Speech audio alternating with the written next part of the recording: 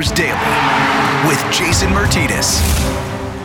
And welcome to your Monday, December 21st, celebratory edition of Flyers Daily with Jason Martinez. Bill Meltzer going to join us in just a moment, but the news has come down that the NHL is coming back. To say I'm excited would be an understatement. I am counting down the days, literally, until January 13th when it all starts for real once again. It will be the 21 season, if you will, 56-game regular season. The Flyers have not played a game since September 5th, 107 days ago. We are now just 22 days away from the drop of the puck on a brand new season, and now just 13 days away from training camp starting, when that will start on January 3rd. So all the details coming out. We don't have the schedule yet. That'll come out in the next couple of days. We don't have all the protocols and conditions and all that stuff just yet. We have the critical dates, when the season starts. We'll tackle all of it in my conversation right now with Bill Meltzer. Well, the day we've all been waiting for, not just to talk to Bill Meltzer, because we enjoy that every time on Flyers Daily, but the day where we find out that a deal has been ratified. I'm excited, and I know Bill is as well. From NHL.com, PhiladelphiaFlyers.com, and HockeyBuzz.com, it's Bill Meltzer on the Flyers Daily podcast. Bill, we've been waiting for this day. It has arrived. Yeah, absolutely. And we got the news of the tentative agreement the other day, and it seemed inevitable, but it's nothing's ever done till it's done. So that was really good news today that the Board of Governors as well as the union's on board with this, and we've got a plan. Well, it's funny because it's not funny, but it's 2020, and I feel like we've had what I would term, for by 2020 standards, a pretty good weekend. The government in the United States reached a new stimulus deal. Another vaccine has been approved, and people are getting vaccinated. I'm seeing people on my Facebook timeline that are getting vaccinated that I know. It's like, wow, these are people I actually know. They're really getting it. Yeah. And now the NHL is returning, and I'm just so happy about it. Let's go through kind of some elements of the agreement. The NHL put out the statement, and there's quotes in there from Gary Bettman. There's quotes in there from Don Fehr, and once again, the two of them, Bill, had to work in tandem here, and not let it get personal, and do something that was very difficult, because this is different than the NBA. One, because the NBA is a league that has a much larger TV contract, not as predicated on gate revenue, but also they only had one team north of the border that's playing in Tampa. The NHL's got 7. They were able to navigate that, and it wasn't easy. No, not at all. I mean, figuring out whether there was going to be a Canadian division, which also involved negotiations with the Canadian government and the various provincial governments. It's going to be interesting. They're to see some of the more finer details of this, just as an example, how in the Ontario League, when they do return, there's sort of no checking rules. It's a provincial health mandate. Yeah. Right? You can't have no checking in games involving Toronto. So that, so I don't know how they dance between the raindrops on that, but they seem to have navigated all those treacherous waters. And listen, I mean, the union and the league had they're working together here. They got the CBA done. There were some potential pitfalls in terms of adjusting escrow or deferred compensation. Ultimately, they decided they weren't going to touch that issue this year because that was not progressing fast enough to get a deal done in a realistic time frame. So the league decided, well, you know what, we won't worry about this year. We'll just go with what we agreed to for the CBA, and there'll be, I think, like 28% in escrow / deferred compensation / make goods for lost revenues last season. So once they got that elephant out of the room, they were able to work together on the details of this, and from there it went relatively fast once they got that particular issue out of the way. So now we're just waiting to see what the schedules will look like. Do you anticipate that maybe they renew that conversation about deferment and stuff going forward? Not just I don't think that they just probably said, okay, we're not going to try and resolve this. We just don't have time to do it now. Right. Enough protocols to deal with and everything else. So they'll visit that maybe in the off season, right? Yeah, I think it gets revisited over the summer. Yeah.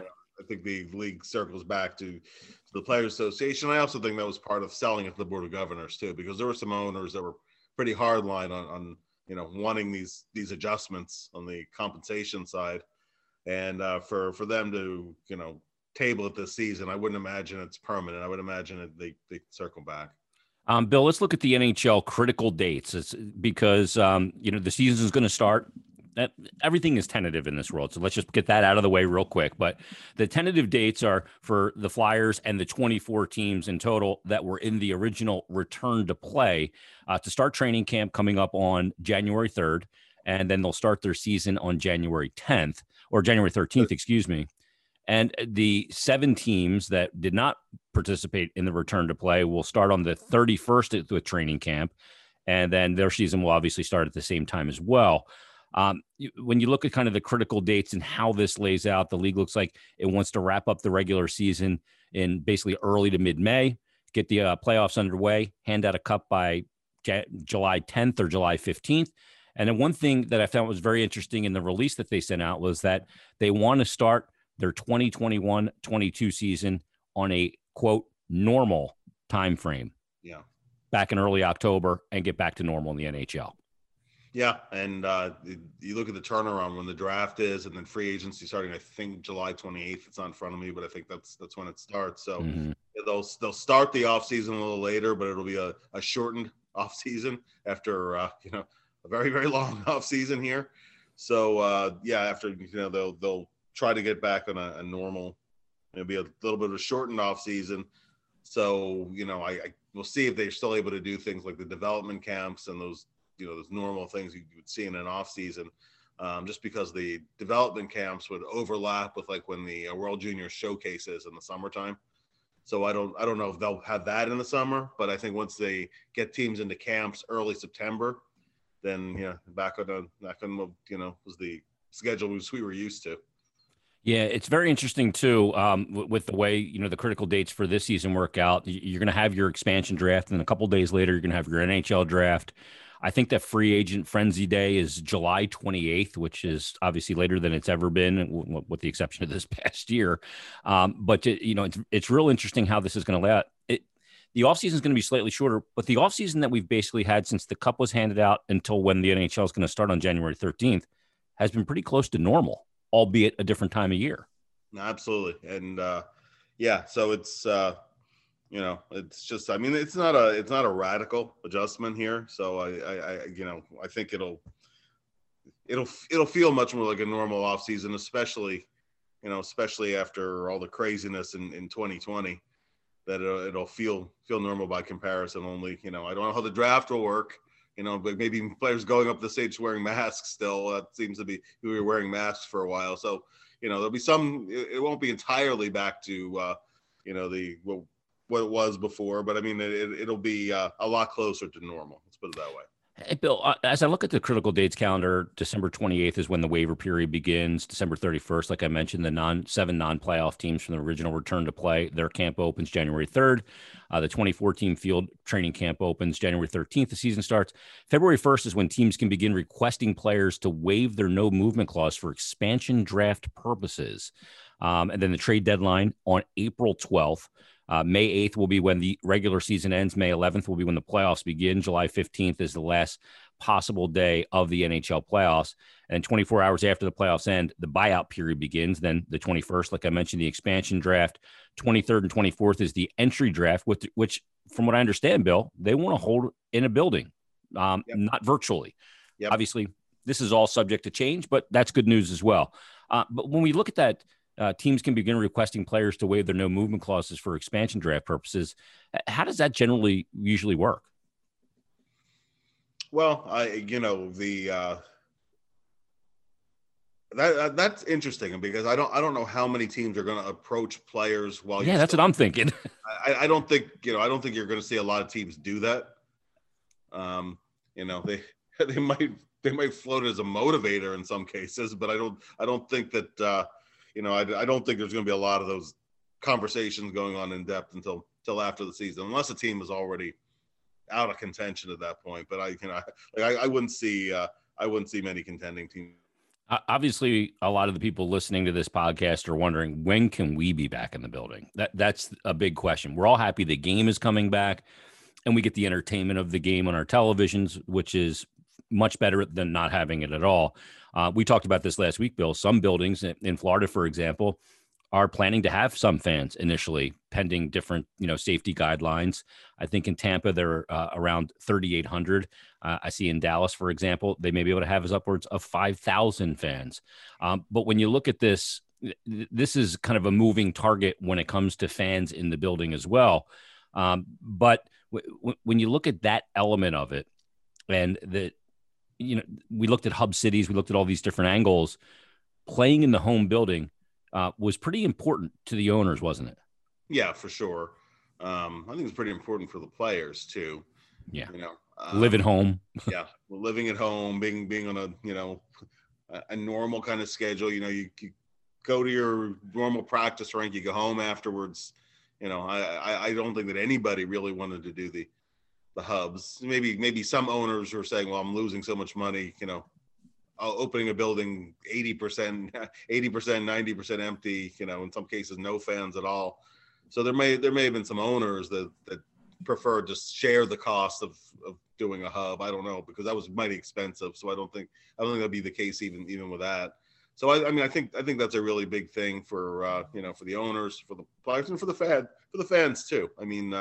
We'll see how many fans are in the stands in different venues. It's going to be interesting to me where, there's going to be so little travel this season anyway, because if you think about it, the Flyers are not going to go any further north than Boston, no further west than Pittsburgh, and no further south than DC. That's the whole season. And that's a train ride. Yeah.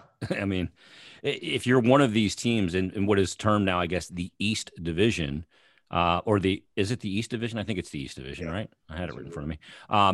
When you look at that and you go, okay, if that's the case, then boy, we have a really easy travel year. And of course, unless you get to a conference final where each division is going to have a team represented. So let's look at the divisions, Bill, because I think this is fascinating. And I want to deep dive into some of these divisions as well. They gave them new names. The Canadian division, what we were calling it and what media has been calling it, is now the North. Yeah. Not the most creative. Other than if you go, we the North, like the Raptors do. But that consists obviously of Calgary, Edmonton, Montreal, Ottawa, Toronto, Vancouver, and Winnipeg. 7 teams. They'll play each team 8 or 9 times rather, and some teams 10 times with one less team. And then the West Division is Anaheim, Arizona, Colorado, the Kings, Minnesota, San Jose, St. Louis, and Vegas. And that's interesting because there's some teams in there that aren't in that time zone very often. Yeah. And they're going to be in that time zone a lot more, aren't they? Yeah, that's they're gonna have a much rougher travel schedule. Although, I wouldn't be shocked if you're minimizing the number of trips that you take, and you see, like you see it in the AHL. You'll see 2 teams play in the same building, back-to-back nights, that kind of thing. So that like if let's say Raleigh is coming into Philadelphia, to Allentown to play the Phantoms. They may be there Friday and Saturday, so they're it reduces one of the trips to Philly. So that I think that would be similar to how they're going to run the divisions, where there's a lot of cross time zone or further distances. I guess they might try to equal that out in terms of just all the divisions, but I certainly think in those divisions you'll see a lot of doubling up of games. Yeah, I anticipate that as well, too. That also saves money in travel, frankly. Yeah. And you look at it, and I think we're supposed to get the schedule sometime early this week before the holiday, which is good. We'll be looking at that and breaking it down and doing everything. The Central Division's got Carolina, so the Flyers lose Carolina from their division. Chicago also in that division, Columbus, Dallas, Detroit, Florida, Nashville, and Tampa Bay. That's a pretty tough division. There's some easy teams in there, but there's some teams on the rise. There's a lot of variables, I think, in that division. That West Division, to me, Bill, looks the weakest. Yes, doesn't it? I agree. I would have been chomping at the bit if I'm St. Louis. I'm like, put me in the West. Oh, yeah. And listen, going in, you only have to finish in the top 4. Yeah. There's really not a ton of incentive to win your division. You do get the home ice advantage and whatever, but it might mean something. That might mean more. Yeah. It's just get in. Yeah. Get in and as we've seen, anybody can win any series, in terms of the home ice side of it. So it,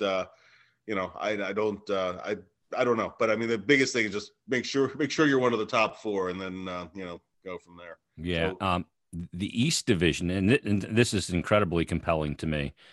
Boston, who was the President's Trophy winning team in the regular season last year, the only team to eclipse 100 points. Buffalo, with the addition of Taylor Hall and others.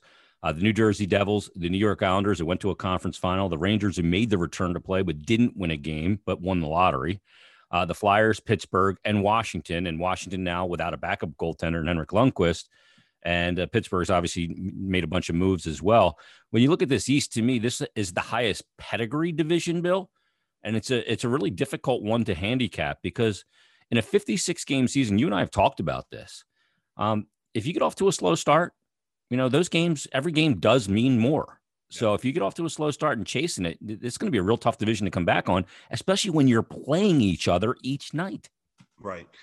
So if you fall a little bit behind, those 3-point games are going to be, it's going to make it really hard to come back. You need to, you're going to need to win those games in regulation in most cases. It's a really hard division to handicap.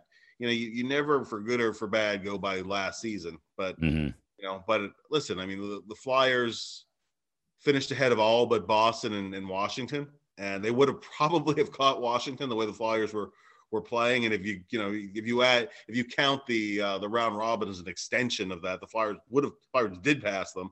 So it was really only Boston, and of course Tampa Bay. But I mean, among the teams that are in the Flyers division. So, I mean, the Flyers should be a competitive team in there to finish in the thick of that race for the top four. That being said, I mean, Pittsburgh is still in a short season. They're still Pittsburgh. I mean, they may not be the same level of cup contender, and the window might be closing, but they're still a threat, right? The Rangers are a team on the rise. We'll see how much better Buffalo is. I still think they're a little bit short, and I think Jersey's still a little bit short too. But the Islanders are in the Flyers division, and the Islanders, of course, were just the Islanders are one of the top teams in the NHL early on in the season. I remember they had a big winning streak early on. First 8 weeks, they were great. And then they had their share of difficulties, and then they peaked at the right time in the postseason. Yeah, Bill, had the season going on, they probably wouldn't have made the playoffs. They had lost 16, I think, in their last 19 games. They were in a lot of trouble. But I mean, as we saw in the postseason, and they're very well coached, and they have a very good roster there. So they're certainly in that mix too. Really, it looks like 5, maybe 6 teams competing for those 4 spots. That's not to say that a team like Jersey or Buffalo couldn't shock and really rise this year with young talent they have, or Taylor Hall going there or whatever.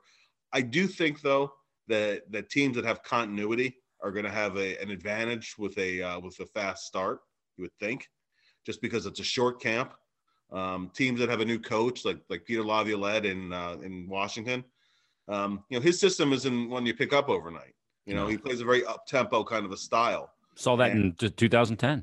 Yeah, for sure. Yep. And it didn't really click till the postseason. 8 of 9. They lost their first 8 of 9 under Peter. Yeah, exactly. So, teams that have a lot of new players, new systems to install, that's they could be teams that might get off to slower starts. So teams that are able to have a little continuity in their lineup and their rosters and whatnot, would be teams that I would think that would have a benefit going in. And there is there is some turnover with the Flyers, but I think there's overall a lot of continuity. Bill, if I said of these 4 teams, 2 will get in and 2 will not in the East. I got to get used to this East. Why couldn't they just go in a Patrick division? But if I give you these 4 teams, 2 are going to get in, 2 aren't. Boston, the Islanders, Pittsburgh, and Washington. Which 2 would you bank your money on that are going to get in, and 2 that wouldn't get in out of those 4? I think one of Pittsburgh, Washington, and the Islanders are definitely not making it. Right.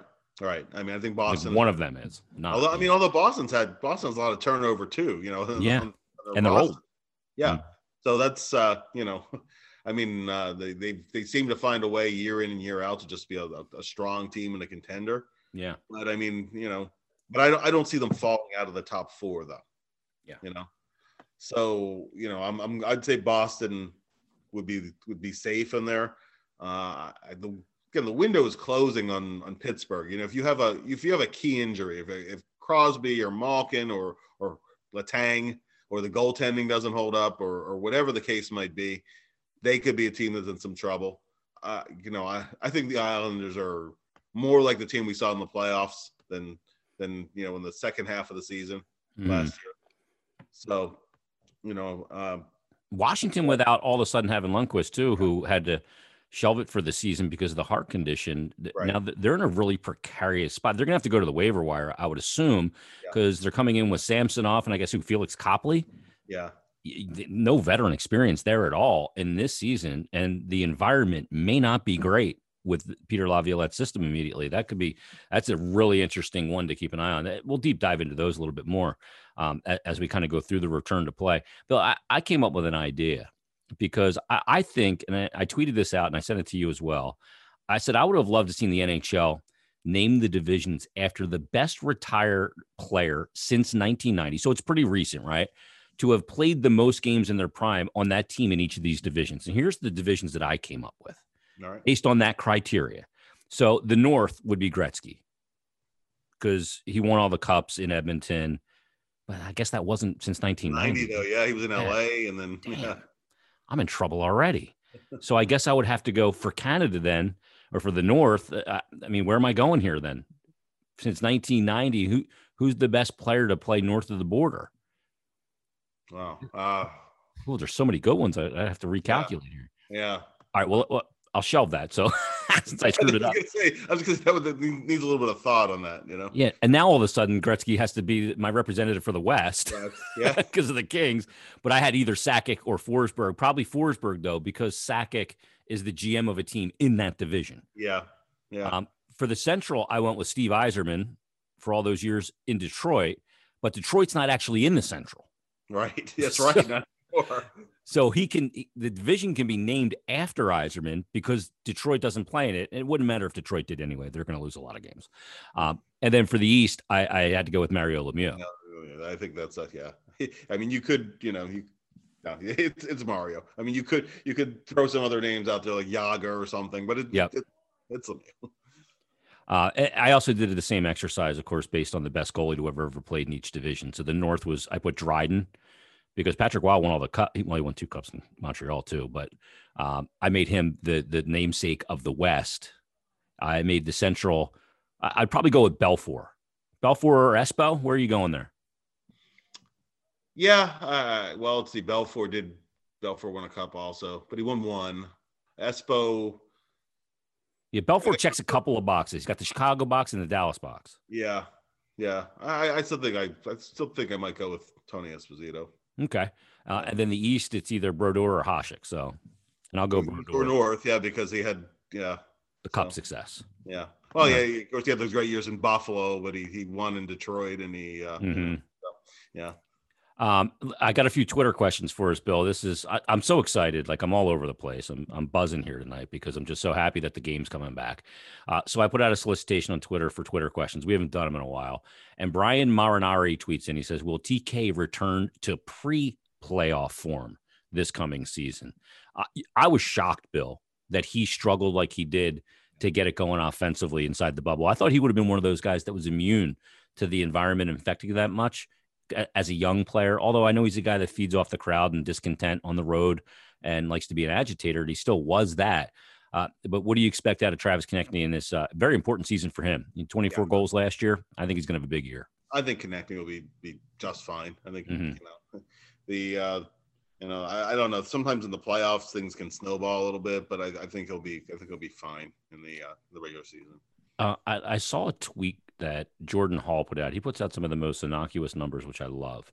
But the Travis Konecny last season, 5-on-5, led the NHL in points or goals 5-on-5 in the National Hockey League. And you're talking that's above guys like, Connor McDavid, 1.19 goals per 60 minutes, 5-on-5. Kucherov was 1.19 as well. Panarin was 1.17. Again, this is 5-on-5 goals per 60 minutes. Travis Konecny, 1.27. Yeah, that's impressive. That's yeah. I mean, that certainly speaks to getting it done. I mean, a large part of that was that he had that great start on the line with Couturier and Lindblom. They were the Flyers' best line for the first 6 weeks. Yeah. And they were just scoring 5-on-5. It seemed like every night, I'll credit Jordan again because I just saw this as well. Last season, the Flyers went a combined against the teams in the division that will be in their division this year. That will be the only teams that they played in the entire that they'll play the entire regular season schedule. They went 13-5-3 against the clubs in the East Division, and Carter Hart's career numbers against those teams are pretty ridiculous. He has a .910 save percentage and a 4-1 record against the Sabres. 2-0 in his career and a .964 save percentage. 2-1 against the Devils with a .922 save percentage. Against the Islanders, 0-2, .833 save percentage. There's the black eye. Against the Rangers, 3-1-0, .921, and against the Penguins, 1-1 with a .936, and against the Caps, 1-1 with a .926 save percentage as well. Pretty gaudy numbers for a guy that's coming up on a contract year as an RFA. Oh, sure. It's, small sample size and things. Yeah. Year to year, like the Islanders, he was pulled in the game, so that's gonna, that'll inflate the numbers there in the small sampling. But his career is certainly off to a tremendous start, and that's obviously a key to the season. He just keeps doing what he's doing. I think that's pretty close to a given, as close as can be to a given for a young goalie. But he's clearly something special. John Morrison tweets and he says, who of the prospect grabs a spot out of camp? There are a lot of guys with seemingly duplicate skill sets. Lashinsky, Twarynski, Bunnaman, Sandin. Does Frost become the man? There are a lot of guys pushing. Who sticks? That's a great question. That's the $1 million question. Yeah, for sure. I think that, I think that Lashinsky has a chance. The readiness of Nolan Patrick, it hurts Nolan that there aren't going to be any preseason games. I don't know exactly where he's at in terms of his readiness. I think we'll learn a little bit more as they get into camp and, he gets in some contact and see how close he might be to being ready. If he is not ready to start the season, then you might see Morgan Frost open the year in a third line center, or, possibly, I think Lashinsky has a decent shot at playing some games in the NHL this year. I expect him to. I think they're going to want to see Allison play a little bit before they consider him for the NHL team, just because of how many games he missed due to injuries in college. Sandin isn't really a kid, but he is a first-year player coming in. So, I think that's going to be one of the biggest things to determine over the 10-day camp, is going to be if any of the kids push for spots. I don't think that although a year ago, both Bunnaman and Twarynski did make the opening night roster to go to Prague. So you never totally write them off. But I think the numbers game is a little more complicated right now. So I think that both of those guys have uphill battles. But Bunnaman might be a guy who might be a candidate for fourth line center if you end up with say Scott Lawton on the third line center. So you never say never. There are going to be a lot of guys they take a look at. And then if there's an injury to a defenseman, and Zamula has a great camp, then suddenly you're talking about him. Does he grab a spot? So I think that's going to be one of the most intriguing things to look at. I think during training camp is how ready the younger guys, how much of the guys who've had opportunities before, how much what kind of off seasons they have, how ready are they to come in and compete. I don't think there's absolute answers to any of that right now, but we should know pretty soon. Bill, let me combine two different Twitter posters' questions. RJ Smiley tweets in with the first part, and Manny comes in with the second. So here's RJ's part. Should Robert Haig get a shot with Provorov? And then Manny's part says, assuming Myers is indeed Provorov's partner on the right side of the top pair, who's going to play the right side with Travis Sanheim? So let's tackle them both. Should Robert Haig be a guy that's considered to be a top D pairing guy with Ivan Provorov? I don't see that. To me, it makes more sense to try Phil Myers there before I do anything with Robert Haig, my opinion. And I do start with Myers as Provorov's partner, all things considered, unless Eric Gustafsson really shows me something in camp. Yeah, I agree with all the above. I think Myers gets the first crack at it. I think that Haig's best role is third pair plus PK. Yep. Physical presence. Yeah, I think that's where you want him, playing about 16 minutes a game. I think that's, that's where he helps you the most and hurts you the least, because of just the style that he plays. I mean, I think that if he plays down the lineup a little bit, where he's not out against the Crosbys and the doing a Ovechkin and Pasternak. And yeah, I mean, you don't, I think those would be tough matchups to put him into. So yeah, I would be surprised, if you put him there. One thing with Sanheim is that he can play either side. He can play left or right. Actually, when he played with Provorov, not last season, but the season before, they were together the second half of the season, and Sanheim played exclusively the right side. He's pretty comfortable playing either side, but did play the left this past year and played pretty well there. And Gustafsson is more comfortable on the right. So yeah, if Gustafsson has a really bang up camp, and maybe you see that, I think that Provorov's partner may be rotating a little bit over the course of a game. Yeah. I won't be like, when Niskanen was here, where every time Provorov goes over the boards, Niskanen goes with him. Mm-hmm. I think that you might see it situationally, and it's a little bit of, go by who's playing well, who you're playing, what the score is, and those kind of things. Yeah, you get in certain situations in the games, you may take a look at other opportunities to see who maybe meshes with him better. Let's combine two Twitter questions again. Michael Hecht with the first part in this one, and then the second part of this one will come from Philly Wants the Cup, Jay Turso 98. But let's start with the first part of this question from Michael. Will Nolan Patrick have an impact this year? Is he projected to play right away? And then the second part of that question is directed towards Nolan as well, but also with Oscar Lindblom. And Jay Turso 98 says, how much production do you expect out of Oscar and Nolan? So let's take them individually. We just talked about Nolan Patrick briefly. I think our answer in tandem here, Bill, is kind of like, we don't know yet, because the Flyers haven't released anything, and until their doctors and their staff and training staff and everybody gets an eye on him and sees how he's doing and puts him through the paces and does the physicals and all the requisite medicals, we just don't know the answer to that yet. But based on his offseason and maybe some of the scrimmages that he plays in, I think there's reason to be hopeful. Yeah, I agree. At least he'll be ready sometime fairly early in the season. Again, you don't want to just throw him out there with no, with 10 days of camp and no exhibition games. I don't know how realistic it's going to be to get him out there for opening night. But if he handles all the contact drills and is feeling, reasonably well as you go into the season, and then potentially, he potentially get him out there kind of quickly. If he's healthy, even though he missed the season, I think he can get on track. Certainly, his second year was not what you would have liked it to be, but it wasn't a disaster either. It's good halves, if you will. Yeah. So, I think that, I think the capabilities are there. It's an unknown with Oscar. Listen, when he came back in the postseason, everybody was just thrilled to see him. But I mean, that was a tough go for him. He wasn't part of regular camp. He just had a couple of practices with the team, and he just wanted so badly to play, and the team just emotionally needed him as well as hockey wise. And, did he play to his standards as he did during the season? I don't think anybody could realistically have expected that.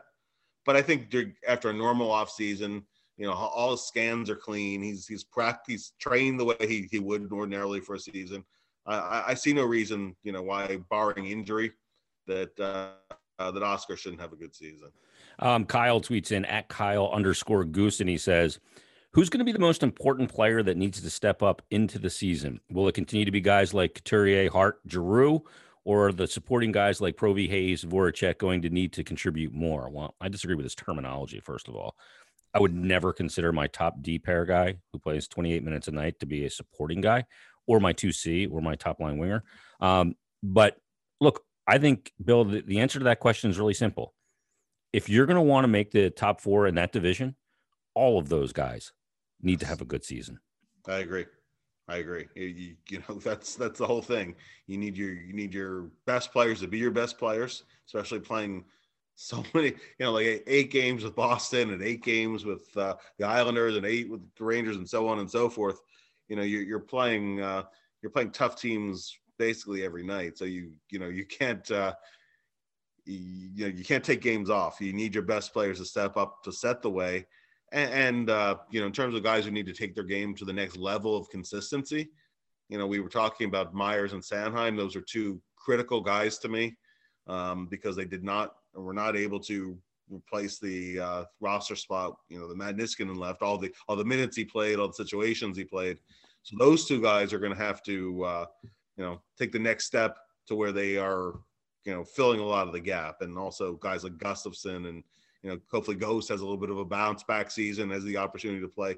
But you see, we're saying it's everybody, right? Yep. You can't have any passengers. You need most of the team playing to the expectations you have for them. Otherwise, it's going to be tough. It's a tough group of teams they're playing against. Yeah, with the division too, it's an incredibly detail-oriented division. When you look at the top 6 teams in that division, I agree with you on New Jersey. I think Buffalo may have the potential to kind of come down the home stretch here in position. Maybe they falter at the end because of goaltending or whatever, but with the addition of Taylor Hall, I'm just not sure what the effect's going to be. And Ralph Kruger was a big reason why he ended up going there, so I think he's going to be a motivated player on a 1-year deal.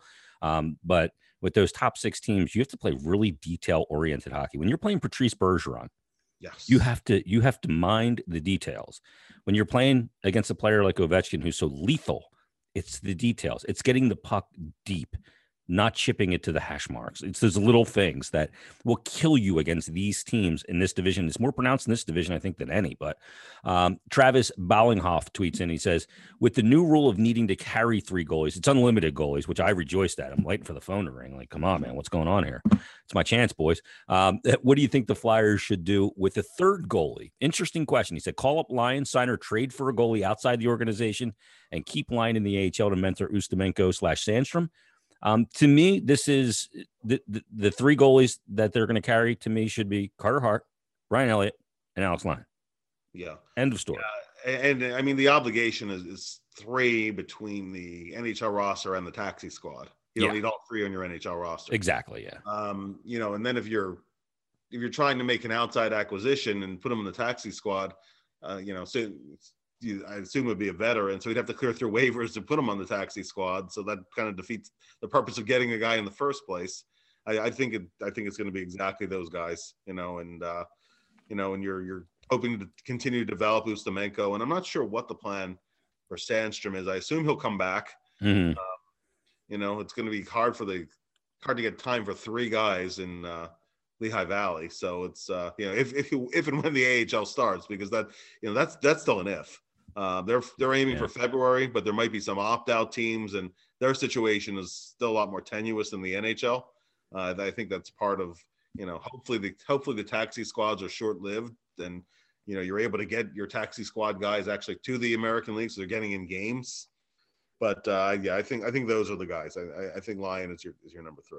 Yeah, I would agree with that. Last question comes from a very faithful listener to the Flyers Daily podcast. That's Bob Haynes Jr. on Twitter, and he says, "Are there any outside additions to the roster before the season? PTO or signing? Any trades?" This is interesting, Bill, because now we know when we're playing. There's still some decent names out there. We saw Anthony Duclair sign the other day for a 1-year contract down in Florida. Are there any outside additions, and what's the PTO market going to look like? I don't think there's going to be much of a PTO market, just because how short. Expanded. Yeah, you have for most teams you have 10 days of camp, no exhibition games. Coach needs to get a look at a group of players, but it's not like a full training camp where you're going to get into 2-3 exhibition games. Be able to look at a PTO player on with several different line mates. There really isn't time to do that. So you might see some PTOs for prominent guys who are still hanging out there unsigned, and they're just essentially trying to buy time to create cap space before you have to set your roster. I think you might see some PTOs there. The Flyers do have about $2 million of cap space to play with, something like that. Yeah, 2.3, I think. 2.3. So one benefit to going into the season, what you have is that you bank the cap space. Yeah. And so that 2.3, the longer you hold on to that cap space, gets you that further later in the season. You can acquire a player with a much higher cap hit because the 2.3 you have all along. And let's say it's the exact midpoint date of the season. Now it's 1.15. Yeah, right. So, so so you could acquire a player with that 2.3 who's making 4.6. Yeah. So that, you get more bang for your buck. If you're banking space, the longer you're able to wait to do it. So I think like a growth equity account.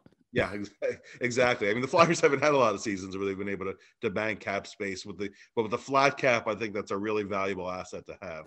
Well, you can, I think a savvy general manager can really pull off some really interesting deals with what's going on. Yeah. And, we'll see how it plays out and, the CBA going forward. The other thing, and it was interesting, I don't think that they'll go PTO either, just because where's the room? Unless maybe it was a defenseman, maybe, but I doubt it with Gostisbehere.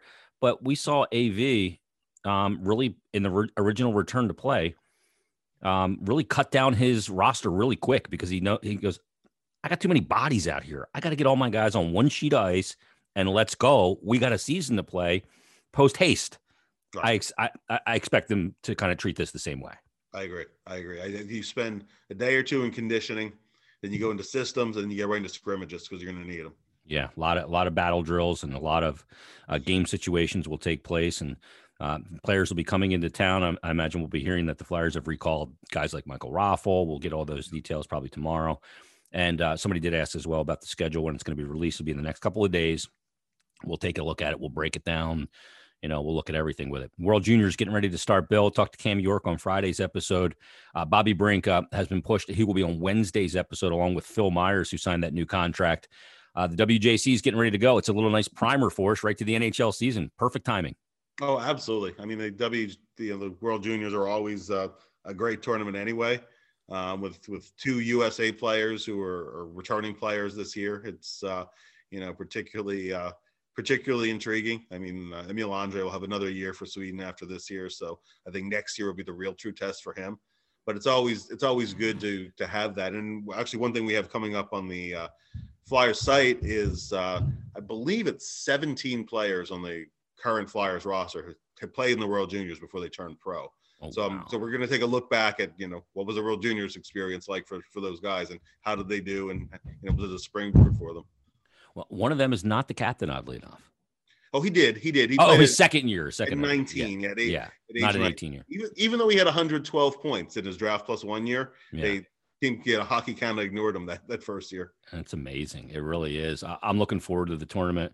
The first game for Team USA will be against Russia, 6:30 on Christmas evening, not Christmas Eve, Friday night at 6:30, and they're going to look at Askarov, the first round pick out of Russia, the goaltender for the Nashville Predators. So it's going to be really intriguing. The Team USA team, we had 8 returning players, I believe, Bill, and Spencer Knight's returning too. So they'll get a good goaltending out of him as well. Yeah, that's it is an experienced roster. They have some other 19-year-olds in the blue line, but the only returning defenseman is Brink. It's York. Cam York. Yeah. Cam York is the only returning defenseman, so he should get a lot of minutes. He didn't see much ice time last year. I think he's going to play a key role in the the American blue line this time around. So that it's a really good group, and a lot of these players are guys who came out of the development program system anyway. So they be players who know each other, played together a long time, and it should be a good squad. And it's a motivated squad too. This is a team that, with the returning players, didn't like how it went down last year. They lost 1-0 to Finland in the quarters. They didn't medal last year. So they're out to prove something, and you're talking about players like Zegras and Cole Caulfield and some pretty big names out there. They're going to be a motivated group. So we'll look forward to that.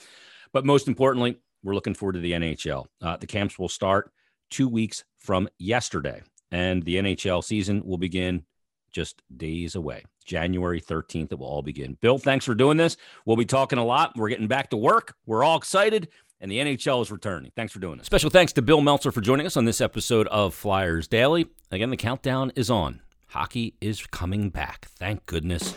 We can't wait for it to start. It should be a very exciting season, all leading into a very very shortened off season, and then right into what the NHL in their memo and their release termed a normal hockey calendar for the 21-22 season. But a 56-game regular season's on the horizon, an interesting division alignment, and a lot of great hockey should happen over the next 6 to 10 months. Everybody, thanks for listening to this episode of Flyers Daily. On Wednesday, we'll talk to Team USA forward and Flyers prospect Bobby Brink, and we'll also talk to Phil Myers signed that new bridge contract with the Flyers. He was a restricted free agent. We'll hear from him on Wednesday's episode, all in advance of Christmas as well. Thanks for listening, and we'll talk to you on Wednesday's episode of Flyers Daily.